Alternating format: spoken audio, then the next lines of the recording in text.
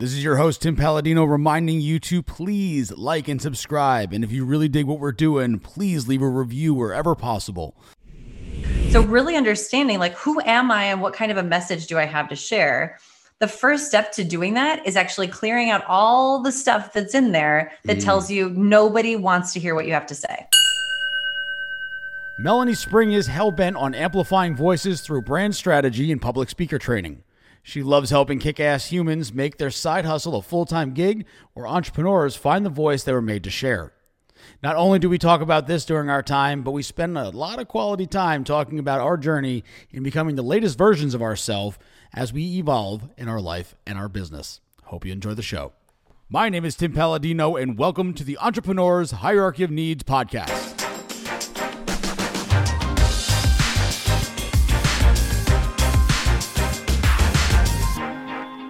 Melanie Spring, thank you so much for being here.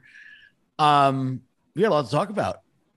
I'm excited. I'm so excited, Tim. Yeah. Today we're going to be maybe talking about people refining their voice and finding their voice and getting their voice out there into the world, because someone's waiting to hear what you have to say, right? Yeah, they've been waiting for a long time, but most people are too afraid to say anything. So yeah, and I can contest to that. It took me, you know me for a while, long enough to know that I'm a loudmouth. But when it comes to actually putting your heart and soul and what you believe out on the line, like a podcast like this, it's difficult. There's a lot of demons that you got to fight just to get over the hump of I'm good enough to say words that people might listen to. It's so silly. So that's why I think what you do is so powerful. And so I'm going to use the word necessary. It's something that whether you're an entrepreneur or not, like that's one of the things I want to talk to you about is like, who is like your ideal market? Who do you serve the most? Whether you're an entrepreneur or not, this is important. Whether you're a mother or a firefighter, finding who you are, your voice, what you stand for, all of this refining as a person is so damn important. Who do you generally work with stuff like this? Well, I recently changed my entire business model to only doing private client work. Okay. Perfect timing and everything. You and I have been trying to do this podcast episode for a really long time. And I think it was supposed to happen now. So I'm really glad that I waited and let that happen. Good. I think so. So my private clients are typically entrepreneurs. I work with a lot of corporate C-suite VP level humans, but most of the people I'm working with are entrepreneurial, and they're typically, I call them kick-ass humans. They have to be willing to be a kick-ass human, but that means that they're on the path to mastery, that they are ready to dig into their consciousness and understand who they are and why they're showing up, why they're saying what they need to say, and when they have to say it, that they're willing to have the confidence to say it, even if it's hard. So most of my clients are typically people who either are working in their jobby job and at some point want to quit and be able to be their full-time selves, in their own businesses, or people who are working in spaces where they know that they need to be entrepreneurial, whether they have the company themselves or they're the one running the company. Yeah, that's good. You make a lot of good points there. There's a transition. I mean, working their jobs and then going into something like this is part of personal development. Yeah. At so many levels. And once again, I'm gonna beat a dead horse. The refining of who we are as a person is so important. And I don't think this is something that you do once necessarily, right? Like you kind of like create the cast and then you mold on top of that. Yeah. Well, you have the foundational pieces of it. So all of us have the training from school that taught us what to do or what not to do. A lot of that's what not to do. And then you start learning who you are over time. And a lot of people end up getting into their 60s before they go, wait, hold on. I missed a whole bunch of stuff. This is who I'm supposed to be? And in reality, most of us should be looking at it when we're in our 20s, which none of us do, because all of us are like complete idiots when we're in our 20s. And we just have to get through that phase. My husband accepted because he did all of his personal development work in his 20s. But then looking at your life and thinking, okay, your 30s are when you really start seeing who you really are.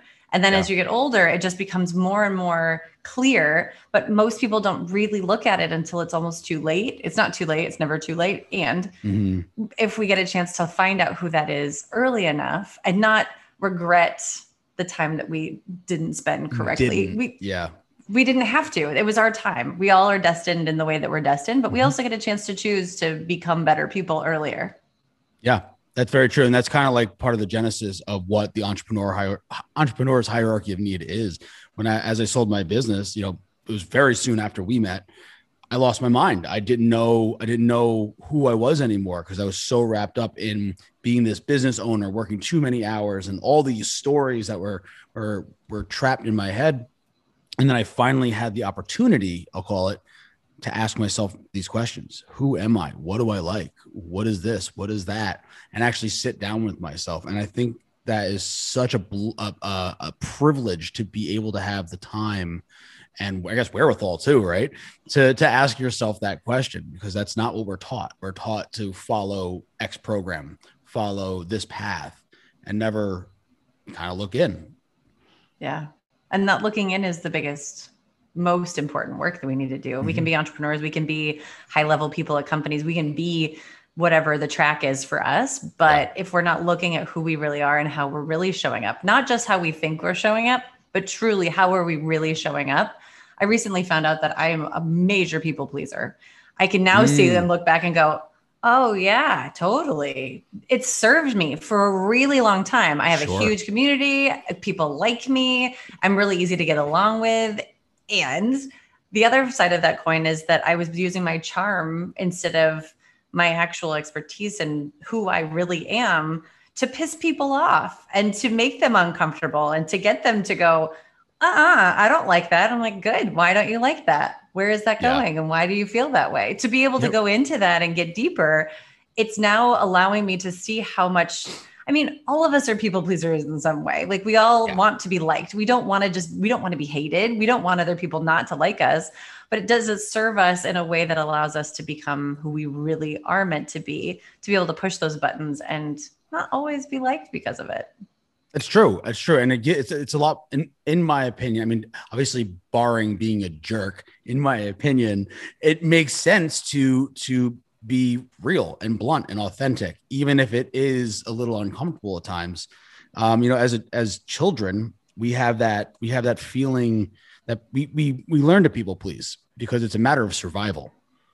And as early as a species, it's a matter of survival. And we don't get to shake that very often. Like we don't have the opportunities to shake that in high school. And we go to college and we get a job. And, we're always in that like, oh, I have to look up to a mom and dad, some kind of like parental figure and make them happy or else I can't be happy. Instead of I could have to make me happy and then I can make everybody else happy afterwards and in a better way. Going to what you were saying, it's because I kind of learned the same thing too, because I was a very big people pleaser and it was actually I was having negative effects because I was putting everybody else first and then I would be left with no energy and emotional crumbs, because I'd just be like, I'm a little bit worn. And then I got to the point where, it comes off as a jerk sometimes and I definitely don't mean it that way. But like when I'm having conversations with people, I'm as real as possible. Hey, just muted myself by accident. I said X and then I'm sorry, you said X and then this happened. Like these two things don't jive. And then just saying that to people kind of freaks people out. And they're like, oh, you're being mean. It's like, no, you just said two things. Like, which one is it? Let's get to the other side of this fun bridge. But I think it's necessary. And because I've had those kind of conversations with people, the right ones stick around and they're like, oh, no. This is a valuable relationship because there's love and respect. Mm-hmm. We're trying to grow together. So that's important to me in my relationships. Yeah. Well, and what you just said, it was funny. A lot of people say like, okay, we're humans and we, over our history have had to start with, and we go all the way back in time to when we used to have to be chased by lions or tigers or bears and, the whole thing. When in reality, if we just let's think back to when you were 5. How did you learn how to be a people pleaser? How did you learn how to just be liked by the people around you? A lot of us ended up with some traumatic situations, or even if you had a really blessed life, if your mom said no to something, you weren't like, oh, well, I'm challenging you on this. You're like, okay, because my mom said I have to, we could ask why, but it wasn't allowed to be this something because we had to learn a certain way. And I think a lot of that ends up becoming over time, people pleasing and putting ourselves, like you said, not first and allowing other people to do what they want to do. I was a total introvert as a kid. My mom had no idea what that meant. None. She's a super extrovert. could not figure out for the life of her how she had this kid who wanted to sit in her room all day. So I was forced to have to interact with people, which I can say I've been created into a bit of an extrovert, but I am definitely not innately that way. And really understanding that I can take my downtime. I don't have to just give everything all the time. I still do because I know how to do that, but now really taking time for me to say, I'm not interested in that. And yes, I'm going to get a little FOMO, but I don't care because I need this time for me to be able to replenish my energy. Yeah, it seems that you've fallen into a pattern that I kind of just found over the last year of honoring yourself. Mm-hmm. You know, as cheesy as it sounds, I always say a better me for a better we. Like, I can't serve you if I'm crumbling. Like, yeah. I can't be your foundation as much as I want to be if I'm not taking care of myself. If I'm not, whatever that means, whether it be exercising every day or eating properly or just taking alone time and journaling. If we don't take care of ourselves, then we can't expect to understand ourselves, because that'll, especially alone time. Oh yeah, big time. Well, one thing that you just mentioned was like, there's all these things we can do to take care of ourselves. And a lot of that seems, I've always thought of it as like, I have to do these things or I can't function. And I recently learned that it wasn't just about how I take care of myself on my own. Like, yes, I can eat healthy and work out and get my journaling and my meditation and like really take some time off. The other end of that was, how much energy am I putting into another person? So like, I would show up on a sales call, let's say, and the person would be sitting back and kind of going like, kind of grumpy face. Like, I'm like, how are you doing? And they're like, oh, I'm fine. It's like, it's fine, whatever. And I would always go, hi, how's it going? To try to pull them up to my level. And I had no idea that one shift in energy, I would get to 5 o'clock and not need a glass of wine at the end of the day because I was so exhausted from putting all of my energy out. That one tiny shift and going, I can sit there with them in it and not have to try to bring them up to my level, which as an introvert pulls all of my energy out of me and throws it at someone else, hoping that I can bring them to my level. When in reality, that was just me people pleasing, going, I can't let them sit in their shit. What if I did? What if I let them sit in it? What if I let them feel it? That was such a huge shift for me recently. And it's amazing how much less time I need by myself to be able to recharge now. That's an excellent point, because I'm kind of marinating in some of those thoughts now, because I'm a lot less. I'm doing the things that I want to do, and the conversations with the people that I'm around are force multiplying or emotional multipliers. Like, I get really, like, I don't want to stop sometimes. Instead of that 5 o'clock where it's like, I just need something to stop me. Like, I now have that I can't wait. Like last night, I couldn't wait to go to bed. I told my girlfriend, I was like, I can't wait to go to bed because I cannot wait to wake up and work and do these things that we're so pumped about building. And that's my indicator that I'm going in the right direction. You know, if my passion is paving a road and I can't turn off that machine, that's my indicator I'm going the right direction. Yeah, exactly. Yeah. When you're heading in the direction and it's feeding you, it's not sucking you dry. Totally. So let's talk about finding your voice. Let's get back on track. I don't know where we went, but I like it. But hey, I'm here for it. Whatever way you want to go. So what's the process look like when it comes to kind of like identifying and clarifying what your voice is and being able to get it out there? Oh, that's a huge question. It's a very large question. It can probably last another 45 minutes. Right. Yeah. Well, we could talk about that all day. But yeah, the idea is that most of us have something to say. All of us, I would say, have something to say, but most of us have something to say that the world really needs to hear from us. And when we don't take a chance to really think about how we're saying what we need to say, we don't put ourselves out there the way that we need to. Let me clarify that. So when I'm saying my message to the world, when I'm posting on social media, and this voice is not just speaking, it's your content, it's your videos that you're doing, your webinars, your training, your one-on-one stuff with your client, all of those things are wrapped up in your voice. And a lot of people don't really think about that. They're like, well, I'm not a speaker, so I don't need to do this. I'm like, but you have a voice and you have a message and you want to share that with people. So really understanding, like, who am I and what kind of a message do I have to share? The first step to doing that is actually clearing out all the stuff that's in there that tells you nobody wants to hear what you have to say. because that's the thing that stops anybody from being fully themselves. And usually people get on stage and they're like, oh, well, I'm just nervous because I don't like public speaking, or I don't like, but I'm like, you speak all the time. You speak to people, you speak to humans all the time. You don't dislike public speaking. You don't want anyone to say something like that would cause you to look like an imposter on stage, or like you don't know what you're talking about. You don't like the comments on your YouTube video that tell you that you're not very good, or that you're not pretty, or that you're not hot enough for doing this. And people won't put themselves out there or even start sharing their voice because they're so afraid of the backlash of other people might not like me. So that clarity comes from really understanding, what do I have to say and what will I stand behind, no matter who says something negative about it, no matter what happens that other people don't like it. What am I willing to say that I will stand behind to the death, even if I'm wrong, even if someone has a really great argument on why I should think the opposite way. At least you started a conversation. At least you started sharing your voice, and at least you would actually stand up for it. So that I would say was be the first step to clarifying your voice. Yeah. And that, that also brings up another great point in, everything is a matter of evolution, right? We're allowed to be wrong. And that's something that took me a long time to understand. And I still struggle with it sometimes, being honest.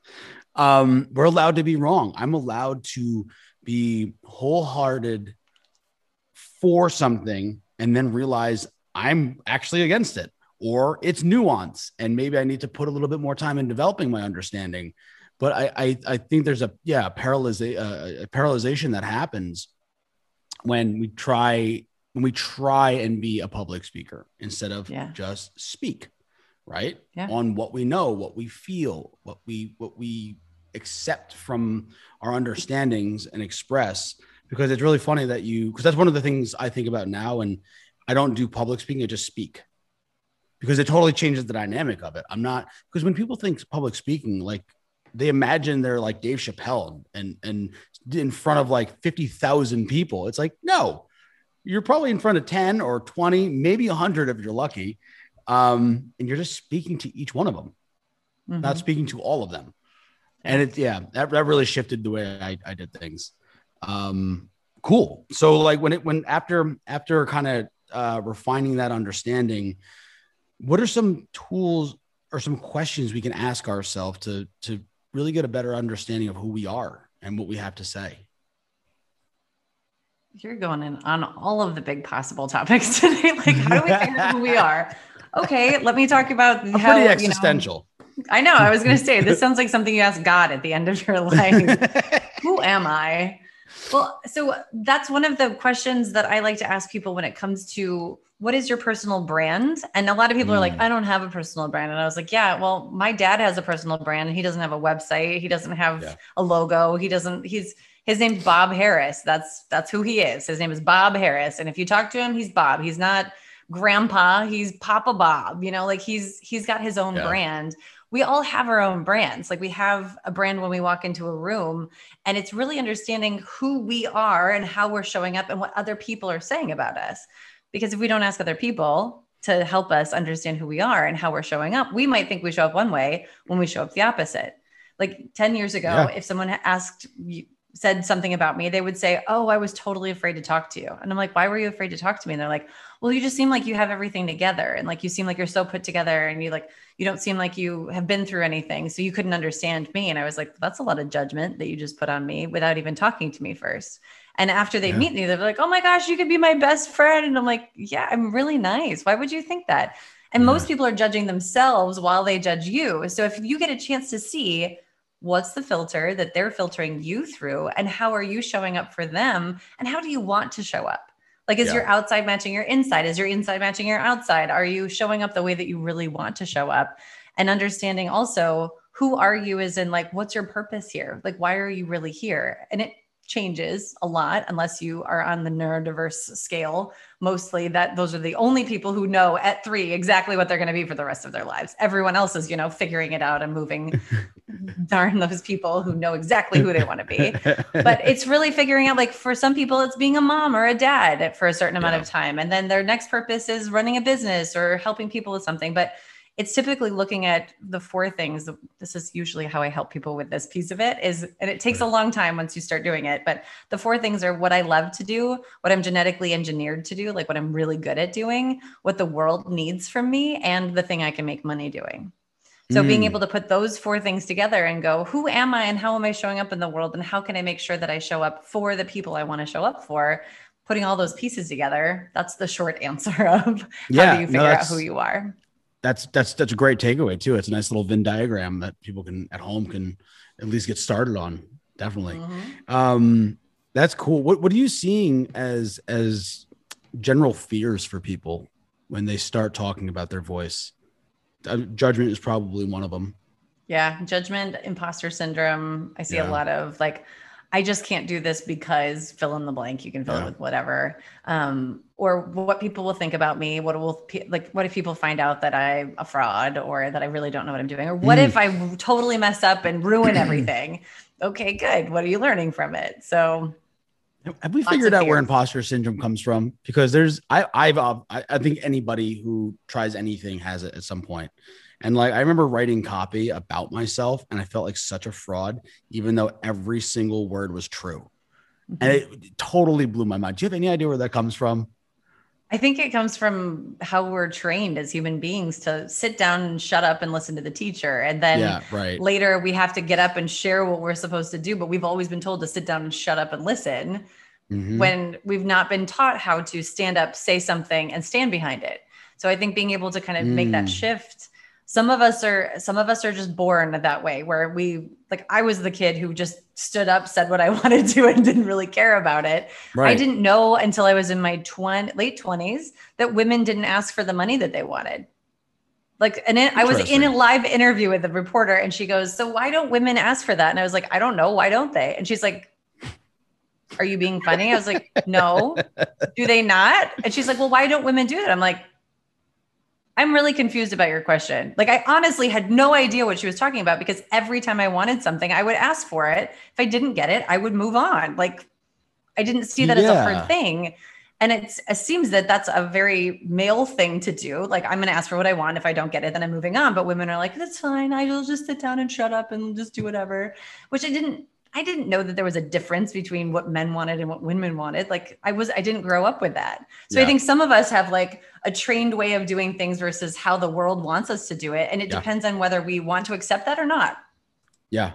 Yeah. I think I got lucky because my mom is the same way. If you don't get it, you don't get it. You go forward and find somewhere else to get it.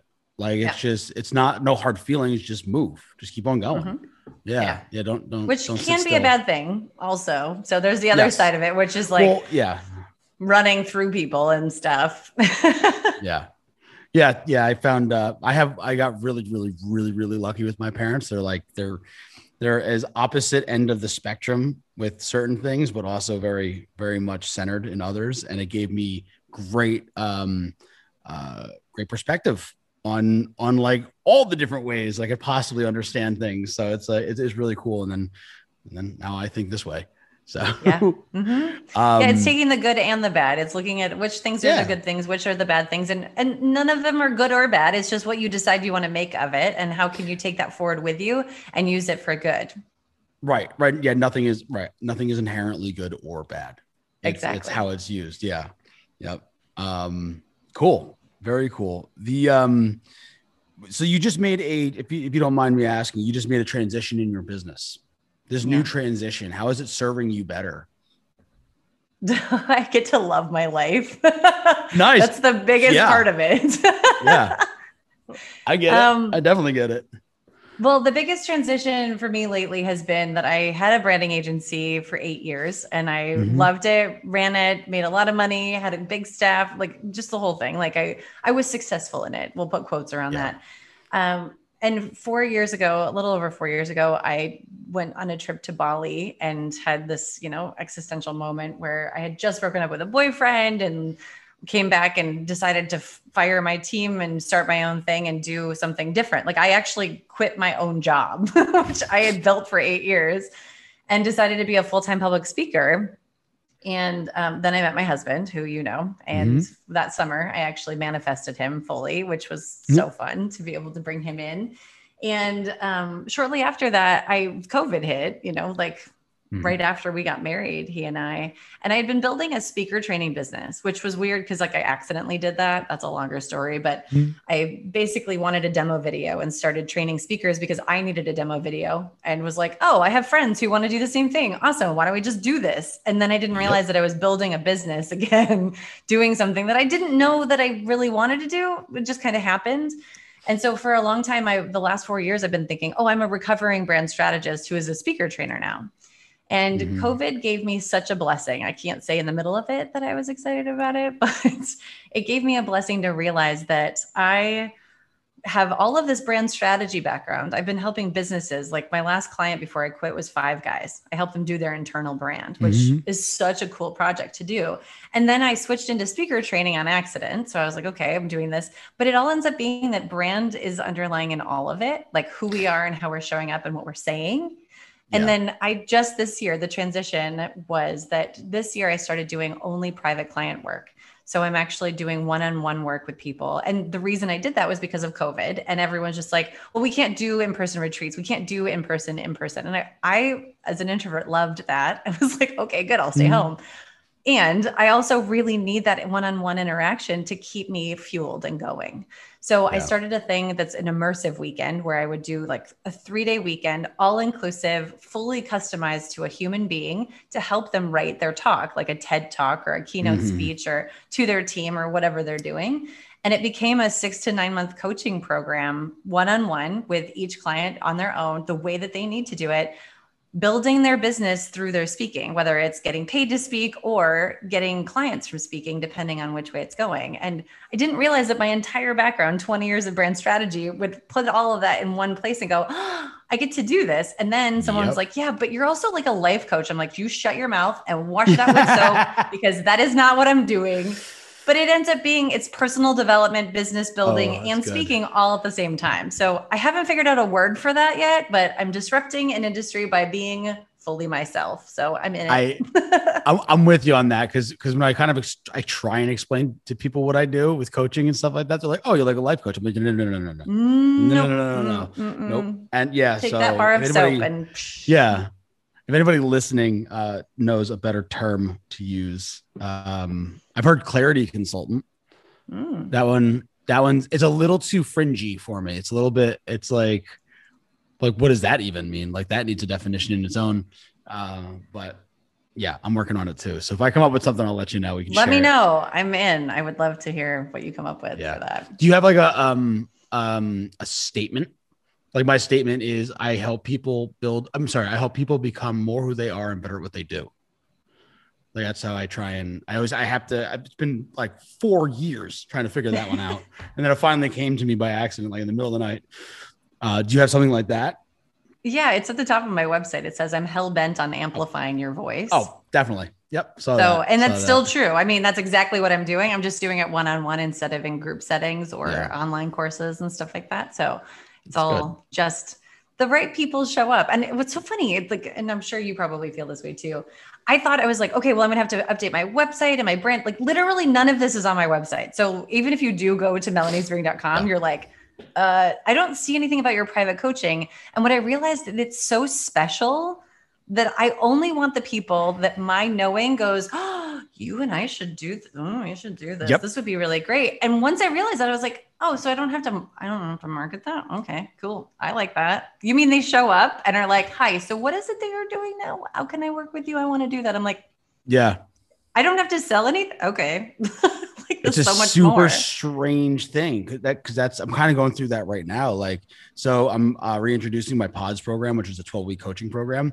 And all of my earlier clients just showed up. They're friends or friends of friends or whatever. And we did our thing. And now it's like, how am I supposed to market this? Like, what words am I supposed to use? Because I had such access to these people and they had such access to me where they're like, I'm ready to work with you. Let's do something together. And now it's like, I'm almost shy to put a website up because it's not going to do it any justice, you know? But yeah, that's an interesting thing. I had one potential client recently say after we talked, and I knew she was the wrong person for me, like wrong. Like our second phone call, she actually started yelling at me. And I was like, Whoa. Okay. She's like, I feel like this is a no for you. And I was like, that's exactly what I'm saying. She's like, well, then fine. It's a no for me. It's a no for me. I'm not interested. Thank you very much. I was like, this is so aggressive. But what's funny is she specifically said, hi, so I don't see about anything. Did you hide the pages for this? Because I feel like it should be on your website if you're going to market this stuff. And I'm going to need some case studies and I'm going to need testimonials and blah, blah, blah. I was like, a type A, huh?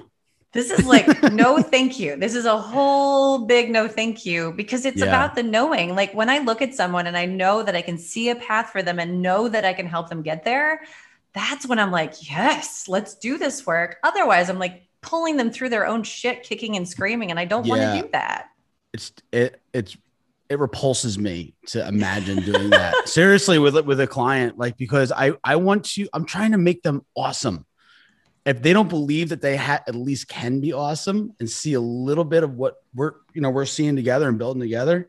No, you gotta I'm trying to teach you how to fly. So you gotta be willing to jump. Yeah. It's a hard no for me. I realized how much that people pleaser in me used to be like, oh, but I could help you, but I know that I could pull you up and do this with you. And I also know now that I'm like, that would be so exhausting. Like, I don't want to do that work anymore. There's at least 3 people when we were piloting the pods program a year or 2 ago that just wouldn't show up or wouldn't do the things on their list. And I'm like, why? Like, why? I mean, 2 of them was because it was like I was trying to do it for free, which they treated as free. That's the worst idea ever. And then one of them was just like, oh, I'm busy. I'm like, that's why I'm here. That's why I'm here, to make you not busy and and just get things done the way they're supposed to get done. So it's saying no is good. And it's also like, I'm not saying no because I'm like better than it. I'm saying no out of respect. Like, you're not ready and I'm not able. Like, look, we can't meet right now. And it's respecting yourself to do it, because it's not about the money. Right. You know that you could charge 10 grand a month for something like that.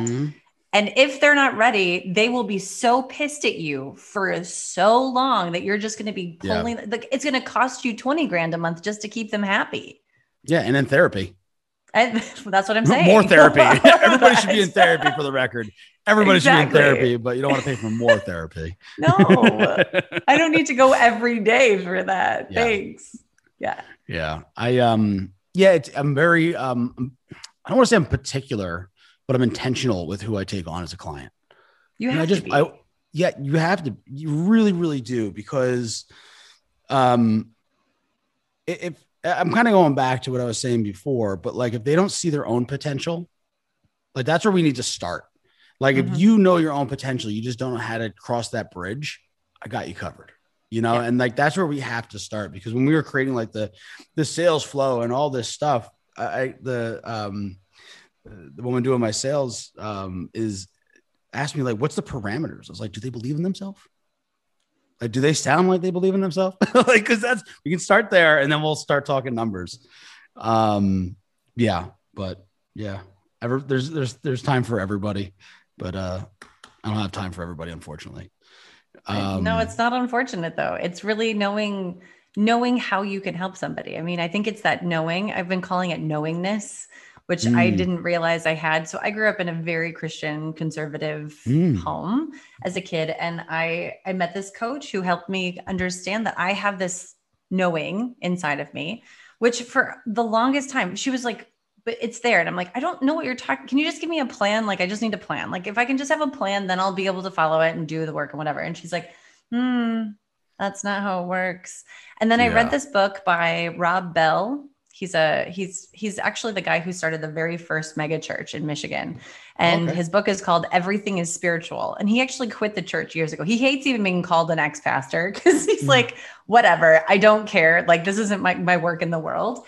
And he explained it in the book the way that I could understand it, that like, oh, so all of my Christianese from when I was a kid, he finally put it into terms and words that I could understand. And she was saying the exact same thing, but it was just the words and how she was doing that that explained my knowingness is that idea that like, God will tell me something, or like something in the universe will tell me something, and the universe is bad, I guess, if you believe that God is the universe or whatever. Like there's a whole bunch of stuff in there. And you're like, but if I'm the one who knows, and I know how to tap into my own knowing, that means that I'm on purpose and I'm doing my work the way that I need to, and I'm showing up the way I'm supposed to. So it all goes back to that knowingness. And he was talking about it in the book called Thingness. Everything has thingness, like a rock has thingness. Right? So that's when I started thinking, I'm like, oh, she's talking about knowingness, which is like a whole, like only humans really have knowingness. We're the only ones on the planet with knowingness. Like there is instinct. So it's more of a sense, instinct. That's the word I actually should use. Yeah. So it's more of an instinct. That's really fascinating. Isn't it? Like being able to really get that. And one of the funny things is that book really made me think about my purpose in the world and the path that's gotten me to where I am, but also being able to look back and see like my own knowing in all of those things and going, so when I made that decision, that was from in here. When I made that decision, that was because I asked everyone else what they thought. Yes. Okay. What's the difference in those, and how can I go forward with that? We have a lot of commonalities in our path, because one of the things that I teach is like, especially when trying to like make larger transformations in people, is have a healthy disregard for reality.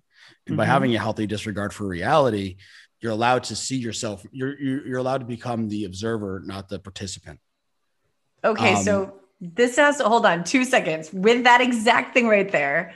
I just had this conversation the other day with a woman who I've been working with, and she told me that she came up with this phrase that I feel like you're just going to fall in love with. Are you ready for this? You'll probably use it. So I'll have to give you her name so you can use it for that. But it's conscious delusion. Perfect. Beautiful. Like that's the word for not being real. Like it's realistic in a very, like I'm being very conscious about the fact that I am fully delusional, and like this thing that I'm about to do is insane, and I'm going to do it. And I'm so excited about doing it. Right. That's why it works, because you're going outside of the norm, and so you have to think outside the norm. Yeah. But yeah, it's there's another term for like entertainment with the suspension of disbelief. Yes. Like you have to suspend the belief. Take them out of their reality for a moment and show them something that's totally outside of their reality to be able to go, oh yeah, we're going to do it. Any level of success I've ever had was outside of what I should be capable of. Yeah. And anything that I have had any reasonable amount of success in had very little to do with me, except for the idea. I had to ask advice from people and hire people and, go watch videos and all these things. So I had to accumulate all these new beliefs and new ways to make something possible with my little diluted mind and put it all together. It's as simple as painting a photo of what's real. If you can take the image of what it is that you want, and you can get it down in such hyper detail, then translate that. I don't know what depends if you're like, if you're kinetic or visual. I'm very visual. So if I can imagine something and then I try and translate it to words, and then from like on paper, but then I translate those words to sounds. And then like, if I can do that, I go through this little process, because the way I think is hard to express. So I have to go through a little bit of a process. And it's once I get to that final process, I can get people on board. Yeah.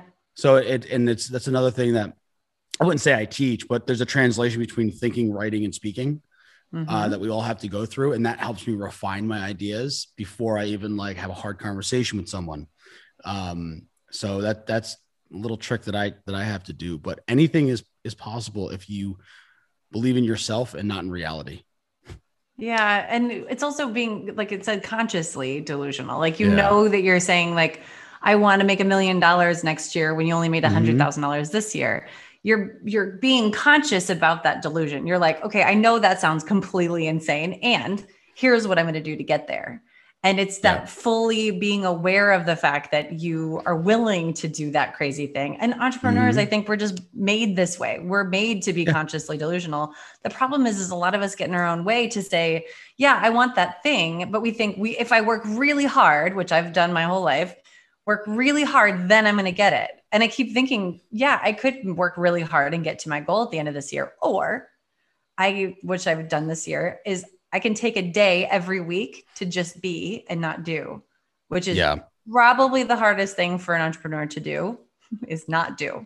Because we're used to, I get up, I've been thinking about work since I fell asleep. I'm up thinking, I'm moving, I'm doing something, I'm always doing to be able to get it. And we end up in this cycle of moving a lot without actually going anywhere. Yeah. And slowing that down to be able to just be has been such a huge shift for me this year. Yeah. Shortly after my breakdown and creating Eon, I don't know if you'd call it a motto, but one of the things I remind myself is plan, do, review, right? Take time to pause. I even, when building helping people build schedules to allow repair in their life. There's three different time types that I teach. It's business development time, personal development time, and regeneration time. And there's only certain things you're allowed to do in regeneration time. You can wash the dishes, but you can't write. You know, you can't play guitar. You can't there's certain things that are super important. Take a shower. That's regenerative. That slows our mind down to kind of clean up the plaque that happens from stress hormones. So downtime is the easiest way to build yourself up. And it sounds so ridiculous. But yeah, and that's why I'm sure you've been burnt out before. Like it's just so many it's times. just like it's just, and it's always like you sit there and you're burnt outness and you're just like, damn, man, it happened again. It's like it's so terrible. But we keep on going back there, and it's such an easy fix. It's such an easy But I think fix. we think it's a cycle. I think we think like, I start a thing, I work really hard, I do the thing, we launch the thing, I get things going, and then I burn out. Okay, let's do it again. It's like, but what if we stop doing that? How amazing would things be if we could stop?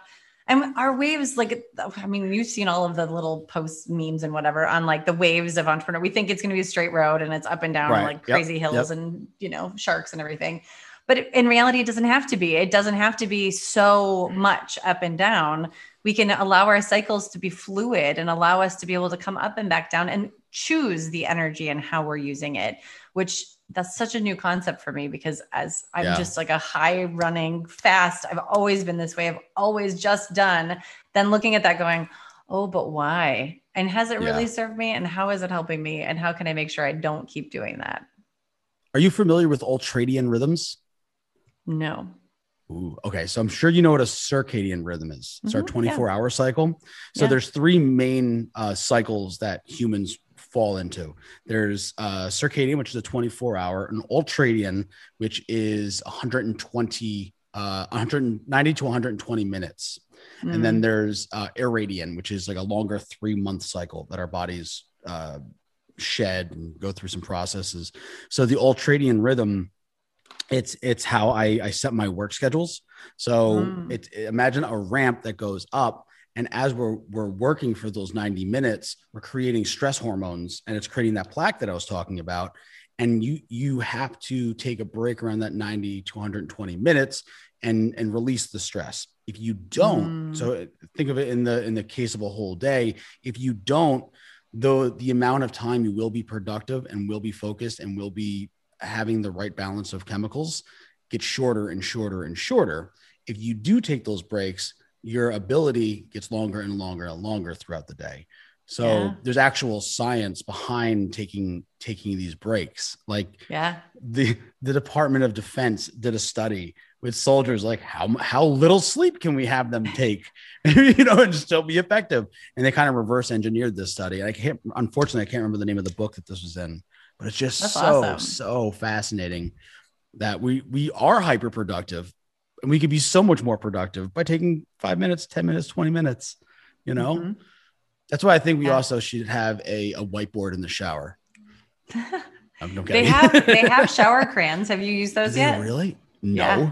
but I'm definitely going to get them. If you have a white shower or a light colored shower, it doesn't work as well on tile. It does work, but it doesn't work as well on tile. But you can use those or dry erase markers. But the crayons are amazing because they can clean off really easily and they can stay. Nice. Yeah. One of my ideas when I was a kid was something called reflections. I don't know if you know this, but if you take toothpaste and you put it on a glass, it doesn't get fogged. So the idea was to put that in a marker so you can write like letters or positive affirmations and stuff like that, or like possibly make stickers that you can like stick on, pull off. That was like, it's like 17 or something like that. So that didn't happen. Yeah. But yeah. That's what I always wanted. That's awesome. Yeah. Well, I have a client that you were talking about taking breaks. I have a client who was just pushing in her business and just kept going. And I asked her, I said, she's a yoga instructor as well. Like she does crisis management as her main job. And she's also a yoga instructor. And I asked her, I said, so what do you do in between meetings? And she's like, get water and go to the bathroom. And I was like, ooh, okay. What happens if you put 5 minutes or 10 minutes or 15 minutes in between every one of your meetings? I said, what was your favorite pose in your yoga teacher training? And she goes, Shavasana. And I was like, okay. She's like, for the first couple of weeks, we had to do a lot of that because it's really hard to just let our bodies just lay. And she said, it's a practice to learn how to do that. And I was like, okay, so what if you took 5 minutes before every meeting or 3 minutes or 2 minutes and you had a yoga mat in your office and you just laid on it? She's like, that sounds crazy. I was about to say insane. Yeah. And she's like, I'm like, yeah, but you're a yoga teacher, so you know the benefits of this. And she said, okay. So for the next couple of weeks, she started doing it. She's like, I feel so much better. And then she ended up getting one of, those little jumping things you can have for kids. Like it's called a rebounder is what it's called. But like, it's a little, is it like the handle? No, it's not even that. It's just like this little tiny thing. It's a little, what are they called? You jump on them. A trampoline. It's like a mini trampoline. You can put one in your office and put it next to it. So she can lay down for 5 minutes and then jump on that for 2 minutes, get her energy back up and then get on her meeting. She's like, Melanie, I'm crushing my meetings now, to the point that one of her clients was like, I have another meeting starting in a minute. And she's like, so do you take time between your meetings? And she told him what she did. And she's like, I'm passing on your goodness to the world. I'm like, yes, that's what it's all about. Exactly. That's what it's all about. Oh, that is so cool. That is cool. We are almost at the top of the hour. Any final thoughts not to put any pressure on, but to rock the minds of these kick-ass humans?